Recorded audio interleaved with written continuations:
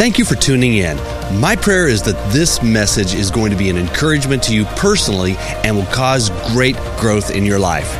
It's time to live, and it's time to take this next step forward. God bless you as you listen. I'd like for you to get your Bibles now open to the book of Acts, chapter number 16. Acts 16.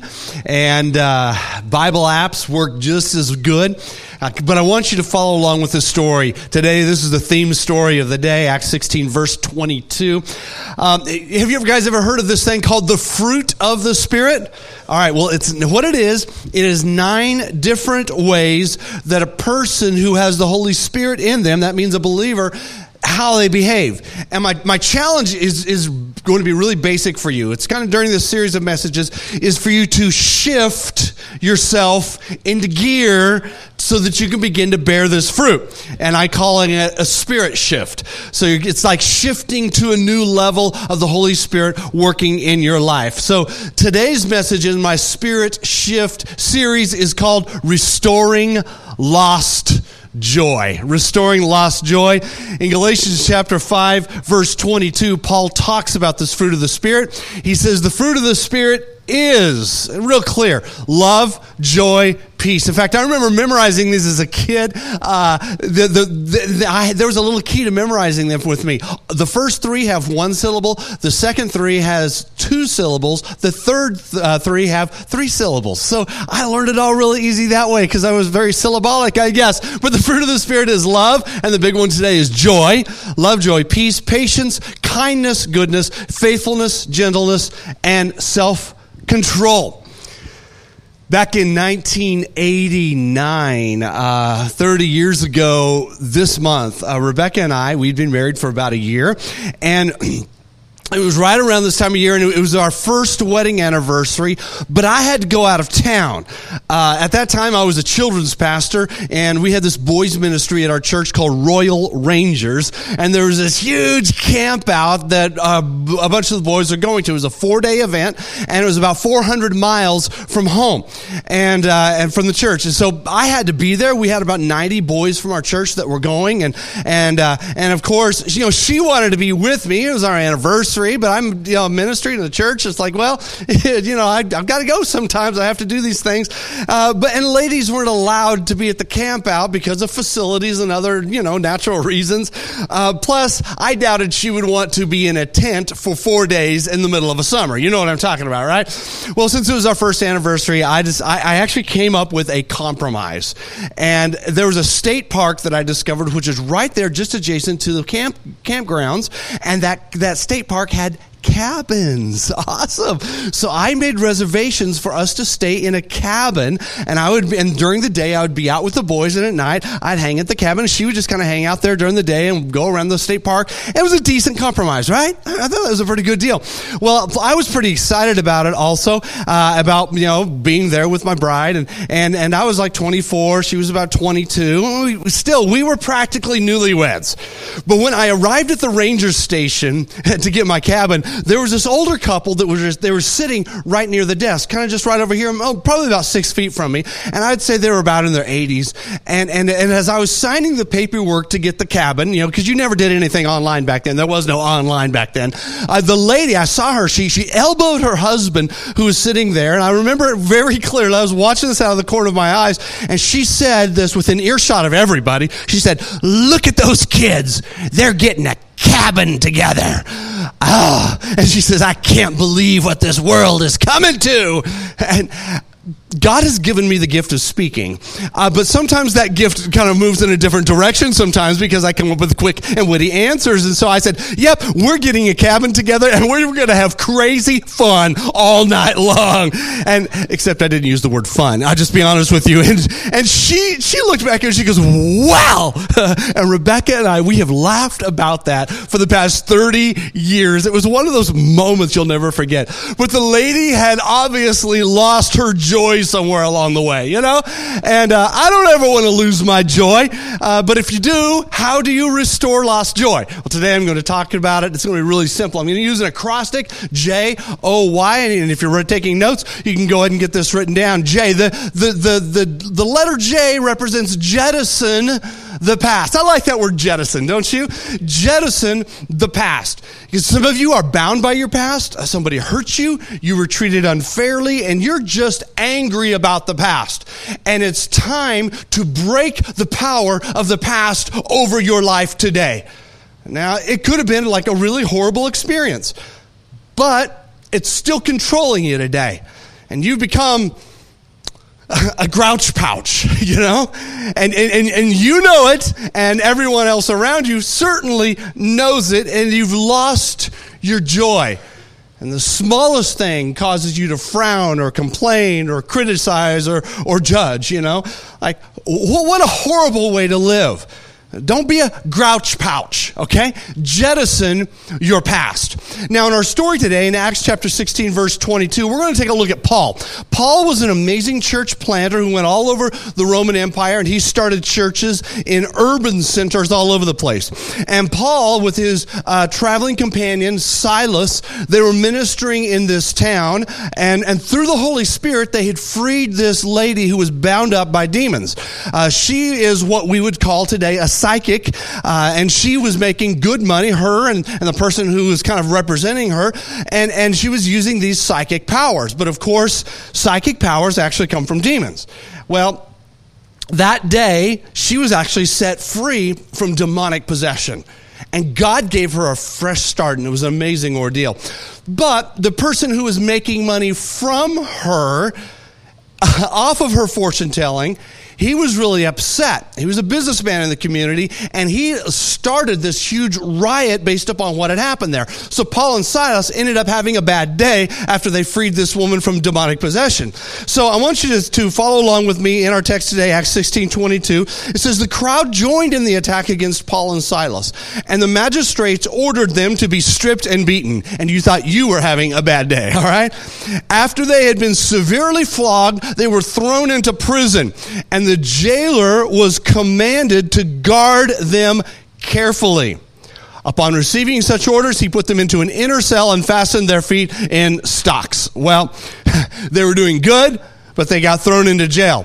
But what you're about to find out is they didn't get all depressed about being mistreated and abused and hated on and afflicted and lied about. No, what they did is they jettisoned what had just happened. They jettisoned their past, although it was just right behind them. See, what they did in the middle of the situation in the prison is they chose joy. Because I'm telling you right now, joy is a choice. It's not based upon what's happening around you.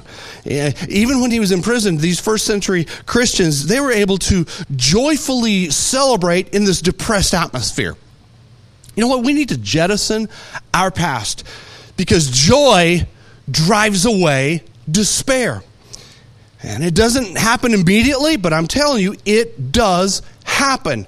And you've got to be able to put the past behind you, even if you're facing massive trials. And I might be saying, but my past is right now. Well, you know what? In 1 second, it's the past, all right? So come on, keep putting that past behind you second by second by second.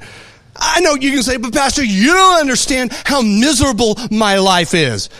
Well, the truth is, I may not know. But God knows. And He can instill new joy into your heart, even if you're chained in the darkest prison. In fact, the future that Jesus is preparing for you, the future is going to be amazing beyond your ability to comprehend or understand. And you've got to also jettison your past sin and failures to get there. But it's called heaven. And heaven is going to be this place of intense, constant joy. And, you know, people who think that heaven is some boring place where you have to drag around a 75-pound harp all the time, you're sadly mistaken. I will not have a harp because I can't play it anyway, all right? You know, heaven is big. Here's what it is. It's the final line in the sand between you and your past. I love it. The prophet Isaiah says this about heaven. He says, the ransomed of the Lord, that's us. We will return. They will enter Zion with singing. Look at this. Everlasting joy will crown their heads.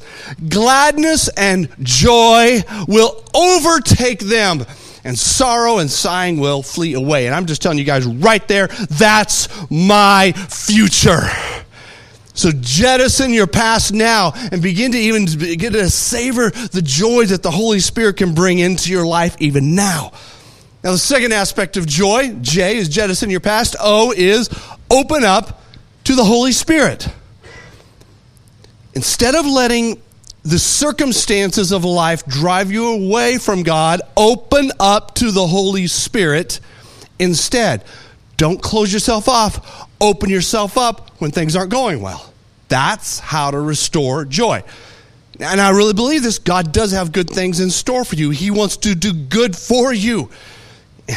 Really, I believe God's waiting for you to quit sulking and stop frowning, to jettison your past and open up to His Spirit. Now I want us to take a look at Paul and Silas and how they actually did this. Take a look at it in verse number 25 as we pick up in the story today. It says, about midnight. Wow. The middle of the night, midnight. Paul and Silas were praying and singing hymns to God. And the other prisoners were listening to them. I like that. And it says, suddenly there was a violent earthquake that the foundations of the prison were shaken. At once the prison doors flew open and everybody's chains came loose. Now, it's really interesting that they started responding with joy. When they chose to respond with joy, and while they were still chained up, while they were still behind bars, and in this atmosphere where everybody was grumpy and they were busy sleeping and feeling sorry for themselves and hating on themselves, Paul and Silas, what they did is they opened up to the Holy Spirit through praise and worship, and God broke the chains and opened the prison doors for them. In other words, they had a breakthrough. I'll be candid with you tonight. That's what I'm expecting at City Life Night, an atmosphere of joy, regardless, and breakthrough, regardless of what you're going through, regardless of what you've experienced. And if you're chained up, you might feel like I'm chained up and I'm bound up. I believe that God is going to set you free. You might say, well, I'll wait to be joyful after things make a positive move for me. I'm going to wait on that. Well, I'm just telling you guys, it doesn't work that way. I'm sure Paul and Silas knew the words of Solomon well. I mean, Solomon says things like this in the book of Proverbs. He says, a merry heart makes a cheerful countenance. He said, he who is of a merry heart has a continual feast. It says, a merry heart does good like medicine. What is a merry heart? A merry heart is a joy-filled heart. In fact, there's a word that we see all through the Bible. It's the word rejoice. You've heard it. We've said it. We've sung about it this morning. That actually has a literal definition. The definition of rejoice is this. It means to spin about with great joy. Did you know that's what it meant? Rejoice doesn't mean just like, that means grin, okay? That's grin. Rejoice means something very, very different. You know what? If I could write a prescription for every church and every pastor and every churchgoer and every Christian, I would write a prescription, one word on it. I would just write laughter. Laugh a little bit. I mean, that's what the scripture says. Just think about this. If you were God or if I were God, I mean, who would you choose to represent you to let your glory shine through? I would be hunting for some people who had a joyful outlook on life to partner with God, you know, to make Jesus known. That's what I would be looking for. People who've been through some stuff and their life wasn't perfect. In fact, their life was really messed up, and they've chosen to have the joy of Jesus in their heart, and they let it out. That, you know, I'm telling you, that's who I would partner with. Now, I don't know exactly how God does it all, but if I were God, but I'm not, but if I were God, that's what I would choose. I mean, I wouldn't like, oh, look at you, you grouchy, grumbling, mean, angry, hateful person. Oh, you're just going to let all that out and just show others how good I am. I know, I don't think so. Again, if I were God, but I'm not, I would say, you're a grouch pouch, fix that. But I think that's why I'm not God, right? But my desire for you is like Paul's desire for the church at Rome. Here's what Paul said to this church that he started in the ancient capital of the world at that time, Rome. He said, may the God of hope fill you with all joy and peace as you trust in him, so that you will overflow with hope by the power of the Holy Spirit. And I'm telling you guys, these were Christians who were in Rome during a very, very, very difficult time in history when Christians were persecuted and being thrown into the Colosseum. He's telling them to have joy, to overflow. I mean, Jesus, he laughed. But I also think Jesus continues to laugh. I really do. In fact, one of my favorite images, I would say my favorite image of Jesus is this one. It's called the smiling Jesus or the laughing Jesus. And here he's just laughing and smiling. That is my favorite image of Jesus. And that's how I see Jesus. I don't see him as the grouchy mean guy. I recently heard this story. A young family went to dinner in a restaurant, and the 5-year-old son asked if he could say grace. And so the mom and the boys, they bowed their heads, and he loudly proclaimed his prayer. He says, God is great, God is good, thank you for the food, and I would thank you even more if Mom got us ice cream in liberty and justice for all. Amen. That was his prayer. That was his prayer. So like he said it so loud that the people around him laughed. And they, this is so cute. This is so cute. Well, there was this woman. I think she may have been the same woman from the campgrounds. I don't know because I wasn't there in this situation. But she's like, well, that's what's wrong with this country. Kids today don't even know how to pray, asking God for ice cream. Yeah, I think she was the lady from the campgrounds. We've all known one of her, right? Or one of him's, but there was a her in this case. Well, the boy heard what she said, and so he immediately burst into tears. And he said, Mommy, did I do something wrong? Is God mad at me? And she assured him, No, you did a terrific job. God's not mad at you. You're okay. And then this grandpa figure from another table approached their table, and he smiled at the boy, and he said, well, I happen to know something. If a grandpa kind of walks out, they just know everything. You know what I'm talking about? And so he says, I happen to know something. God thinks that was a great prayer. The little boy looks up and goes, really? He said, cross my heart. And then this is this theatrical whisper, and he says, too bad she never asks God for ice cream.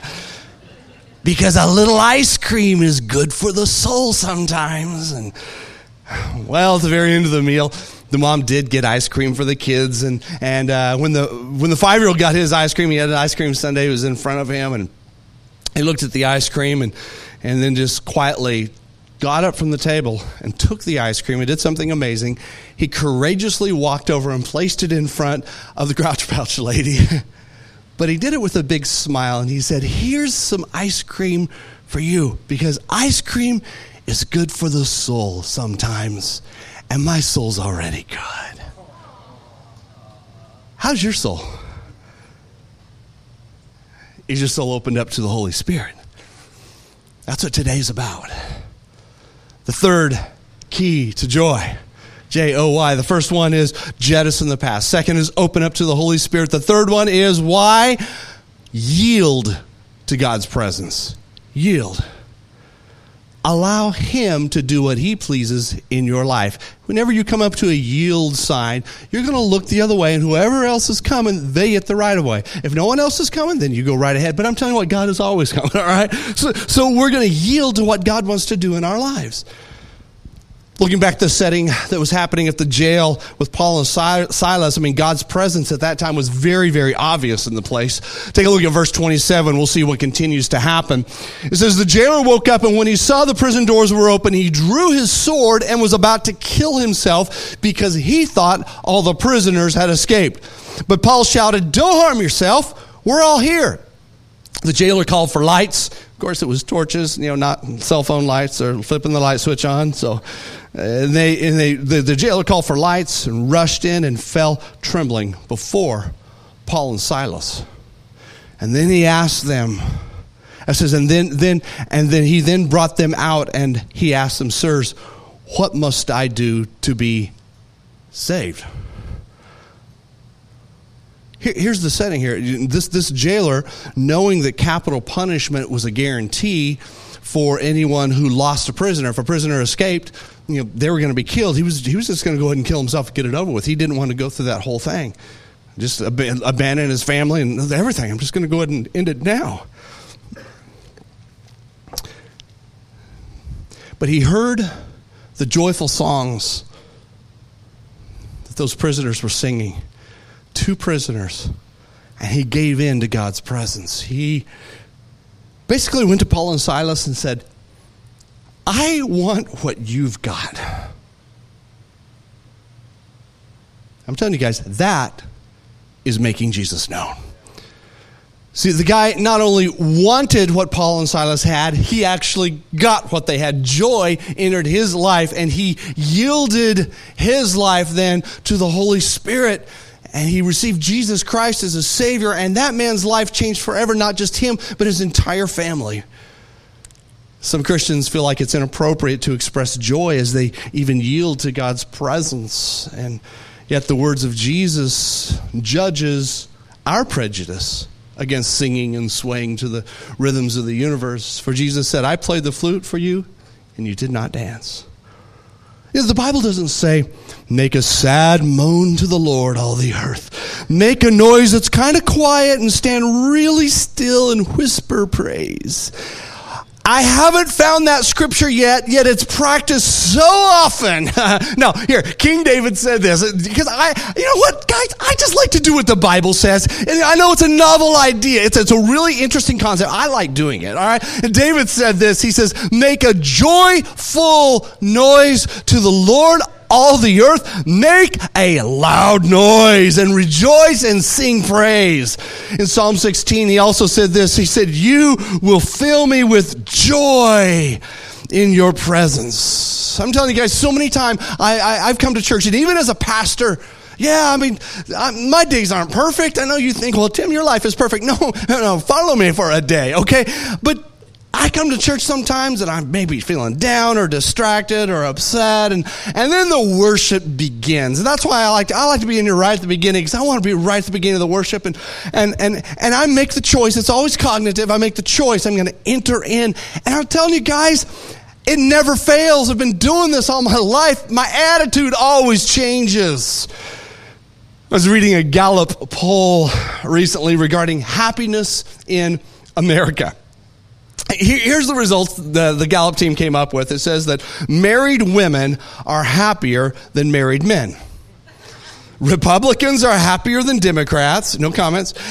Americans over 65 are happier than Americans under 65.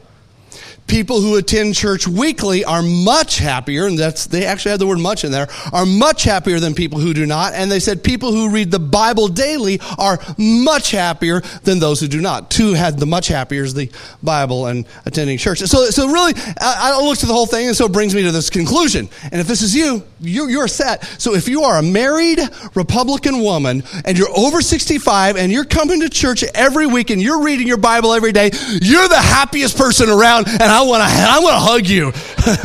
But most of us, we can't attain all of that. But there are some things that you can do. You can attend church weekly. They're the most happy people in America. Attend church every week. The most happy people in America are people who read their Bible every day. Interesting. Doing those simple things that our brains tell us could be mundane actually bring joy into our lives. See, Jesus understands joy like none of us do, though. He knew that pushing through pain is easier if you know that there's joy on the other side, and that's how Jesus got through the pain of the cross. The writer of Hebrews says, because his heart was focused on the joy of knowing that you would be his. Pause there for a second. Because Jesus' heart was focused on the joy of knowing that you would be his. In other words, through his crucifixion, your chains, your bondage to sin and to hell would be broken, and you would belong to Jesus. Because of the joy of knowing that, he endured the agony of the cross, and he conquered its humiliation. And now Jesus sits exalted at the right hand of the throne of God. Thank you, Jesus. Do you realize that even that's what makes communion a joy? It's a sorrowful thing to consider what Christ did for us, but it's joyful. I remember a long time ago singing in my dad's church. I was about 5 years old, and I I just love to ask tough questions to my friends because, I don't know, I was the preacher because I kind of knew a little bit more about these things, but they had the communion elements right up at the front, and there's on the very front of this communion table was an inscription of Jesus and his disciples at the Last Supper. It was a really beautiful, beautiful carving. And I told my friend, it was before church, I said, let's go up and look at that. And we got up there and looked at it. I said, are you happy? Does it make you happy that Jesus died and shed his blood? And the kid goes, no, I'm not. I said, well, I'm happy because I'd be going to hell if he didn't. And the little kid looked at me and said, it's hard to be happy about that. But you know what? Communion is a joyful time because that's when we reflect on what Christ did for us. We touch, we experience, we taste the substance of what he did for us. It reminds us of that supreme price that he paid. And we walk through Holy Communion celebrating how Jesus Christ set us free, and it does bring us joy. I want us to do that today. At City Life Church, we practice open communion, which means you don't have to be a part of this church to participate in communion. You just need to be a part of the family of God. I'd like to make sure you have that opportunity before we go any further. Will you just pray? I don't want there to be any movement in the room. Just no movement right now. Just focus internally. Close your eyes. You might be here today and you've never really surrendered your life to Jesus. Possibly you've moved far from God and you want to know the Jesus that I talk about. You want a new beginning. I'm going to give you an opportunity to respond. It's a very simple response. It's by lifting your hand. Knowing this, that Jesus does love you more than you can imagine, and he had joy knowing that he could go through all that pain and agony for you. He died for you so that you could have life and life to the full. And so today, now is that time to say, I want to live. I want to really, really live. If you want to be included in my prayer to make your life surrendered fully to Jesus, I'm going to ask you to lift your hand at the count of 3 so I can see yours, can connect my faith with you, and we'll pray together. Will you do that? 1, 2, 3. Lift your hand if you want to make your life come with Jesus. Thank you. Thank you. Thank you so much. Who else? Who else with these individuals would say, that's me, Pastor. I want to make things right between me and Jesus. I want to give my life to him today. Thank you. Put your hands down. Here's what I'd like for everyone to do in this room. If you lifted, just look at me real quick. If you lifted your hand, I want you to pray these words, and I want you to mean it from the bottom of your heart. Congregation of believers, I want you to pray these words too as an encouragement to those who are praying it, and make this is the most holy moment of this entire service, right here, right now. Can you pray with me? Pray these words with me. Dear Jesus, thank you for dying for my sins. I believe you're the Son of God.